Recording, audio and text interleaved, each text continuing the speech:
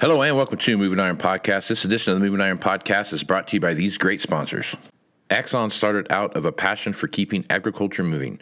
Imagine having 100 years of tire and wheel knowledge in your back pocket the next time you sell a piece of ag equipment. To find more or become an Axon dealer, please visit axontire.com. This podcast is also brought to you by Valley Transportation. Valley Transportation has been hauling ag and construction equipment across the country for the past 33 years. Call Parker at 800-657-4910 or go to valleytransinc.com for all your trucking needs. At Valley Transportation, our goal is to help you reach yours. This podcast is also brought to you by Ag Direct. No matter how you buy your ag equipment, from a dealer, auction, or a private party, Ag Direct can help you finance it. You can even apply online at agdirect.com.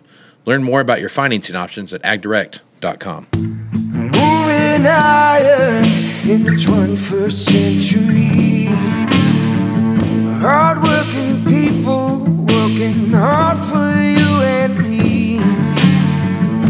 Moving higher, time and time again. Through the years you'll find us here. Moving Iron. Hello and welcome to Moving Iron Podcast. Markets with Shawn Hackett. This edition of the Moving Iron Podcast is brought to you by Axon Tire, helping dealers move more iron for the past 100 years. For more information, go to axontire.com. Axon has a great deal for you, Shawn. I'm sure down with it being so warm this time of year in Florida, you wouldn't mind having yourself a nice piece of cold steel in your pocket, wouldn't you? I think it'd be something like hotcakes down here. Well, if you want one of those pocket knives that the Axon is giving away from the Alliance Tire Company, send an email to marketing@axontire.com with all your details and tell them Moving Iron sent you, and they will send you one in the mail for free. So just go to marketing@axontire.com and they will send that to you. Valley Transportation has been hauling ag and construction equipment across the country for the past 33 years. Call Parker at 800-657-4910 or go to valleytransinc.com for all your trucking needs. At Valley Transportation, our goal is to help you reach yours. And finally, no matter how much you buy equipment or where you buy it from, Shawn, if it's a dealer, auction, or a private party, Ag Direct can help you finance. You can even apply online at agdirect.com. Learn more about your financing options at agdirect.com. Shawn is with Hackett Financial from Boca Raton, Florida, and he is kind enough to come on a couple times a week to talk about what's happening in the marketplace. So, Shawn, let's do this first. We had a pretty big reversal yesterday in the market. Everything, wheat was going limit up, went limit down yesterday. Corn was down 20-some, soybeans were down, everything was down. Everything went the opposite direction. I'm sure a lot of that was profit-taking, but there's also some news about, Ukraine and Russia getting together and figured out a ceasefire. That obviously didn't happen last night. Inflation report came out this morning. We're at 7.9% inflation year over year. So a lot of that's weighing on the market, and then the outside markets too are also going crazy because the price of oil fell out of bed yesterday as well too. So I guess just brief recap of what you saw happen yesterday and your thoughts.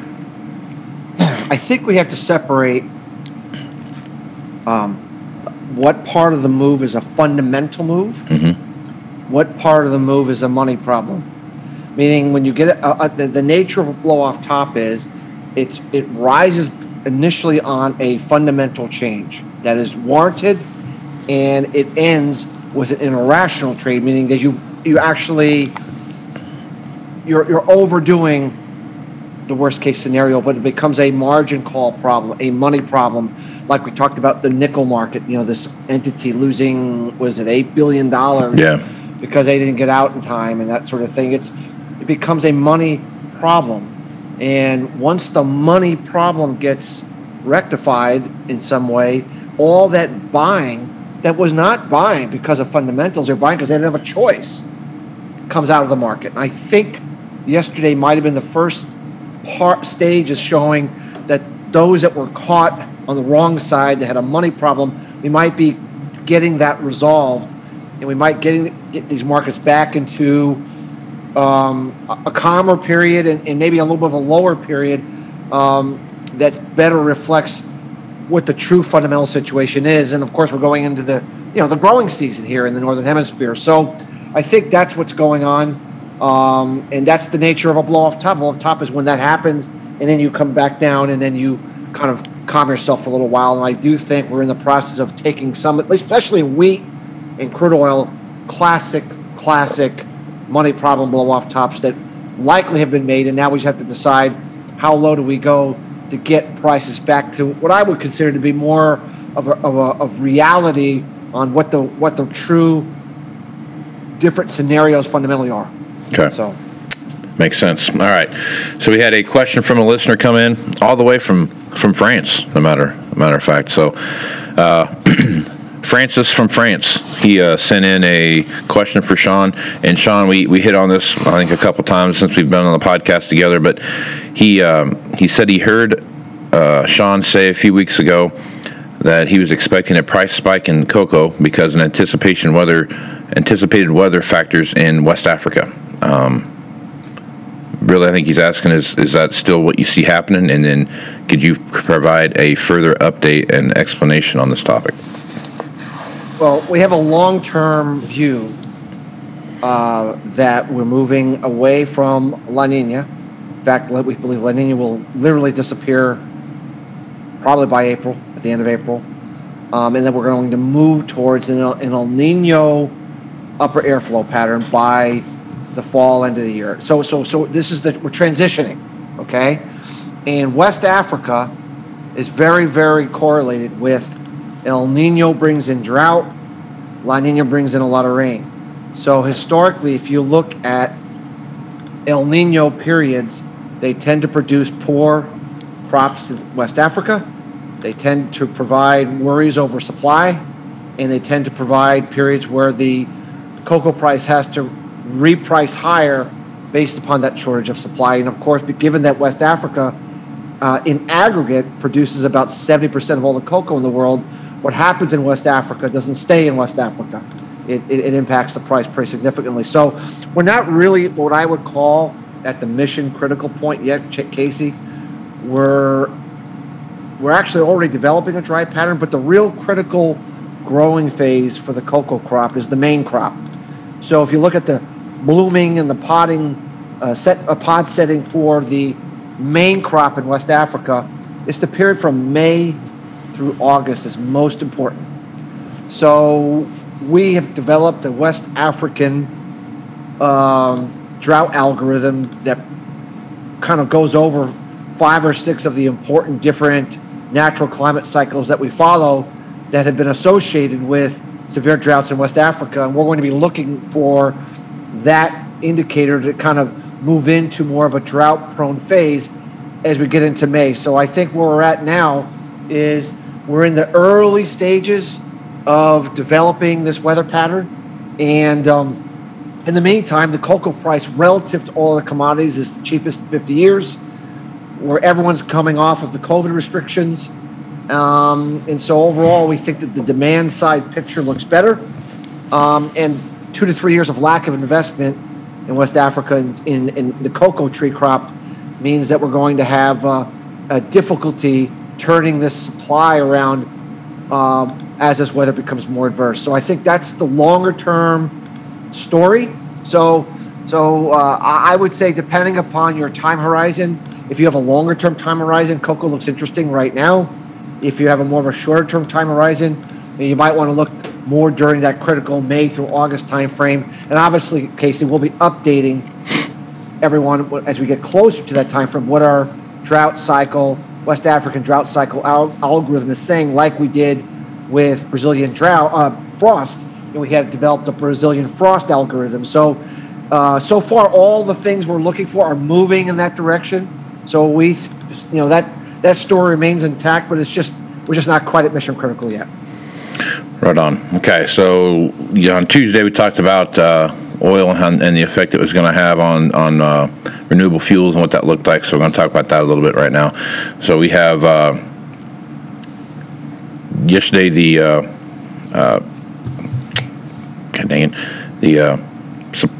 Indian stocks report came out yesterday. You act like you think I would have remembered that. The ending stocks came out yesterday talking about what's going on there. Obviously, they had some concerns about what's happening in Brazil and South America, like we've talked about quite a bit here on this. And then we start looking at the prospective acreage report will be coming out here pretty quick. And also, when that comes out, there'll be a supply and demand report that comes out as well, too. So kind of coupling all that together, start looking at the price of energy right now and what that looks like. Soybean crush across the world has been at record highs. Palm oil has been at record highs. The amount of sunflower oil that's going to hit the market is going to dramatically drop because of what's happening in Ukraine right now. So you couple all that stuff together, then you throw biodiesel and corn crush for ethanol on top of all that. You start looking at some pretty significant things start happening when it just comes to vegetable oil and just in general, not necessarily biodiesel or anything else. So talk about that market a little bit, Shawn, and what you see happening there. Well, there's a real battle going on. I mean, we have the politicians that want to get food prices down, and they think one way to do that is to walk away or soften the mandates on ethanol production and on renewable diesel production. And they're talking about the same things in India, in Indonesia, where they are utilizing a lot of the vegetable oil and the various crops for this alternative energy production. Yeah, at the same time, there's another constituent that wants to use these products because they're more environmentally friendly for those that feel that reducing carbon is important. And then you have a third constituency that says, given how high energy prices are, ethanol actually makes gas cheaper. And renewable diesel would actually make things cheaper because you can produce it and it actually lowers the price. So we should continue to push these, alternative fuels.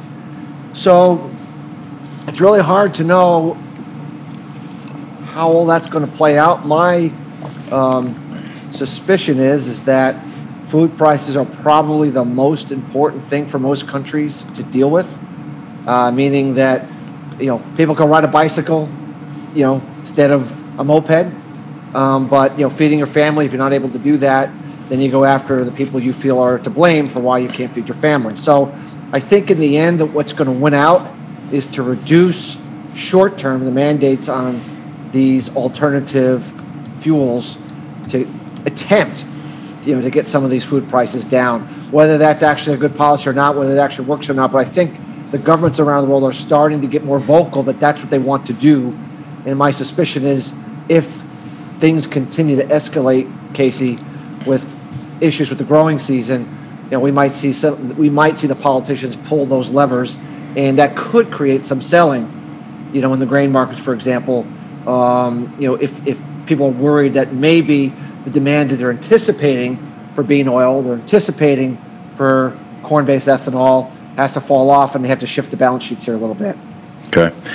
All right. So specifically looking at crop mix and what that looks like, because when I look at it right now, I mean, obviously farmers want to plant corn, and that's something that they do. United States farmers plant lots of corn and those kind of things. But if you're looking at it kind of almost like a sure pipeline bet, it seems like to me that soybeans would be more towards that bet right now, especially with the crush rates that we're seeing right now and the need for vegetable oil.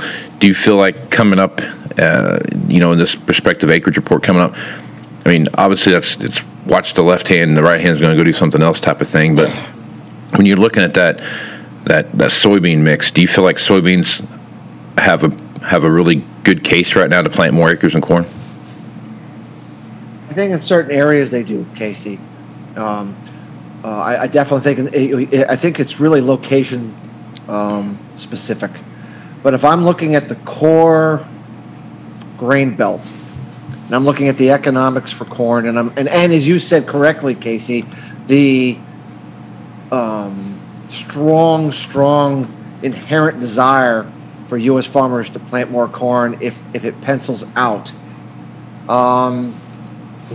The consensus right now is that the corn acres are going to be down a lot and the soybean acres are going to be up a lot. My all the years that I've been looking at grain markets and ag markets for the last 30 years, typically a widely anticipated consensus rarely turns out to be correct. Usually the consensus turns out to be wrong. And I kind of have a sneaky suspicion that the corn acres are going to surprise to the upside, meaning we're going to plant more acres than the market's thinking we're going to do, and that we're actually going to plant less soybean acres than the market's thinking that we're going to do. I also think this, Casey, I think we're going to plant more acres overall than the market thinks we're going to do in everything. Meaning, when you look at the total number of acres that we're going to plant, I think we're just going to plant a lot more acres than anyone thinks we're going to plant. So while I just said what I said about corn and soybeans, it doesn't mean that necessarily those numbers are bullish or bearish. It just means that based upon current expectations, I think corn could be higher, beans not as high, but I think the total acres planted is going to be higher across the board, meaning if you took cotton and rice and wheat, spring wheat, and the whole thing, we're just going to plant. We're going to try to plant a lot of acres. So I'm thinking, there might be a bullish surprise on the soybean acreage, and I'm not one that goes out and tries to bet on these reports because I never know what the USDA is going to say anyway. But I just have a sneaky suspicion everyone's leaning towards less corn, more beans, and I just feel the corn price is at a level that I think on the margin, enough farmers have bought in their fertilizer early enough, cheap enough, where they didn't have to chase these higher prices. I think they're going to plant more corn than the current market is giving them credit for. That's my suspicion. It's total speculation, but I think that's what I would be looking for, a corn acreage surprise, meaning more acres than not, based upon the current feeling. And that's that's just my gut instinct telling me what I think is going to happen.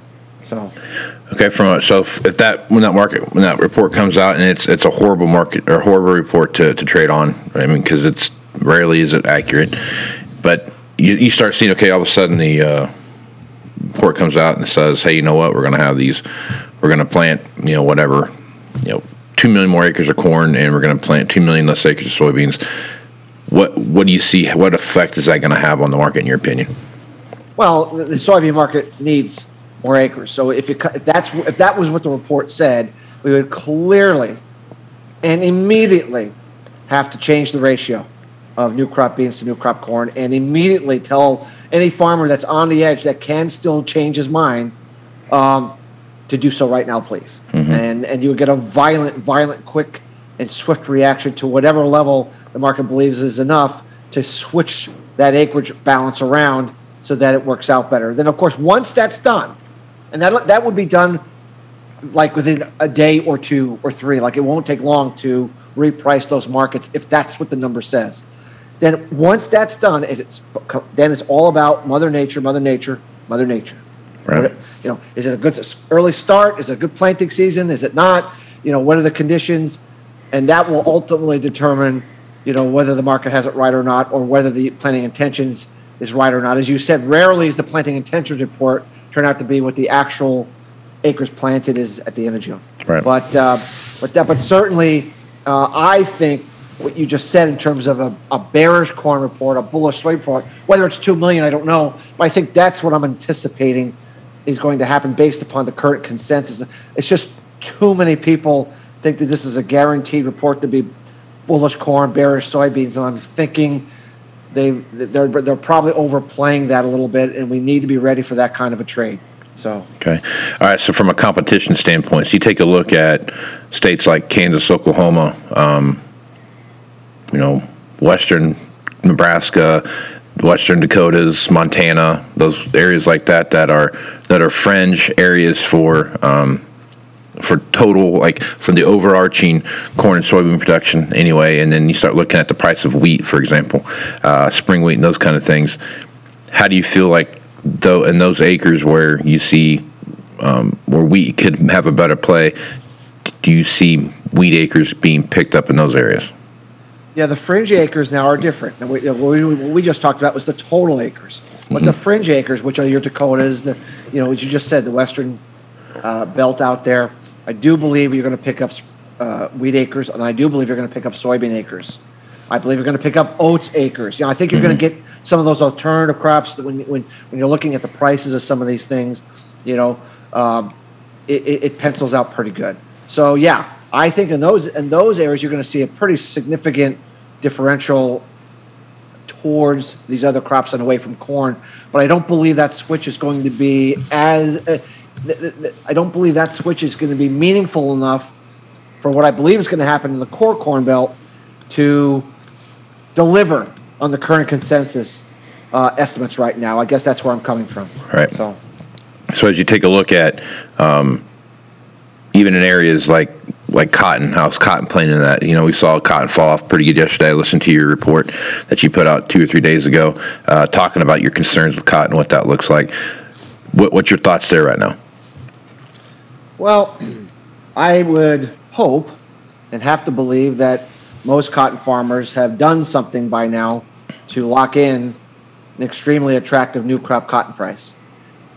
I would imagine they probably have or have done something to make sure that they've locked that price in. It's going to be very, very hard, Casey, for a cotton producer that's all geared up to produce cotton with the equipment and the infrastructure you need to produce cotton, that they're going to go switching to another crop. It's just too profitable for them to do so. And I think that I would be looking for more cotton acres, despite these other crops being attractive. I believe, once again, in the Deep South, they want to plant cotton. They like to plant cotton. They're geared to plant cotton. If they can get a price that more than pencils out on paper, they're going to plant cotton, and probably as much as they possibly can. So I think cotton acres will be up. I don't see that being a crop that gives up that goes to some other crops this year. Right on. All right, so long term, looking out past 2022 into 23 and what that looks like, how do you think this renewable fuel story plays out? Well, if we have a spike trade here over the spring, early summer, based upon weather worries in the northern hemisphere, Casey, and we ratchet up the fear, the food shortage fear even further, I do believe that the politicians around the world will pull the plug on some of this renewable fuel mandate. So that, I think, is a story that happens, let's say, from spring, and maybe they hold on to that into the end of the year. And then if prices do come falling back down and we get good crops and we start to put this genie back in the bottle, we get an El Nino pattern, which is much, much better for growing crops, then I think they'll go back and put them back on. So we might be looking at a great story for renewable fuels in 23 in terms of demand, but we might be looking at a disappointment in renewable fuels because they're going to pull the plug for the back half of the year, and maybe a lot of the demand side expectations that are in the balance sheets have to be pared back. That would be my best guess at this point, looking at the climate, the political climate that we're looking at right now. Right on. Shawn, good stuff as usual. Folks want to reach out to you and get more information about what it is you're doing at Hackett Financial. What's the best way to do that? Our website is Hackett, Hackett, advisors.com. Lots of information on there that talks about our smart money algorithm, natural climate cycle algorithm, and a lot of other things to see if what we do, might be of value to your listeners. Right on. Well, Shawn, appreciate you being on the podcast, man. Thanks, Casey. Love to do this every week. It's wonderful. Well, I'm glad that you do. So that makes my life easier. I appreciate that. I'm Casey Seymour with Moving Iron Podcast. Make sure you check me out on Facebook, Twitter, and Instagram. And you can find all the information there. If you would like to get more information about the Moving Iron Summit coming up in Nashville, Tennessee, make sure you check out the Moving Iron LLC webpage there, and you get all the information as well. Also, you can find all the podcasts and blogs there as well. So with that, I am Casey Seymour, Shawn Hackett. Let's move some iron, folks. Out. Axon Tire is going to have more tips, tricks, and client advice throughout the year and in September at the Moving Iron Summit in Nashville. If you're looking to sign up for the event, please head over to movingironllc.com. We hope to see you there. Valley Transportation has been hauling ag and construction equipment across the country for the past 33 years. Call Parker at 800-657-4910 or go to valleytransitinc.com for all of your trucking needs. At Valley Transportation, our goal is to help you reach yours. And no matter how you buy ag equipment from a dealer, auction, or a private party, AgDirect can help you finance it. You can even apply online at agdirect.com. Learn more about your financing options at agdirect.com. Moving higher in the 21st century.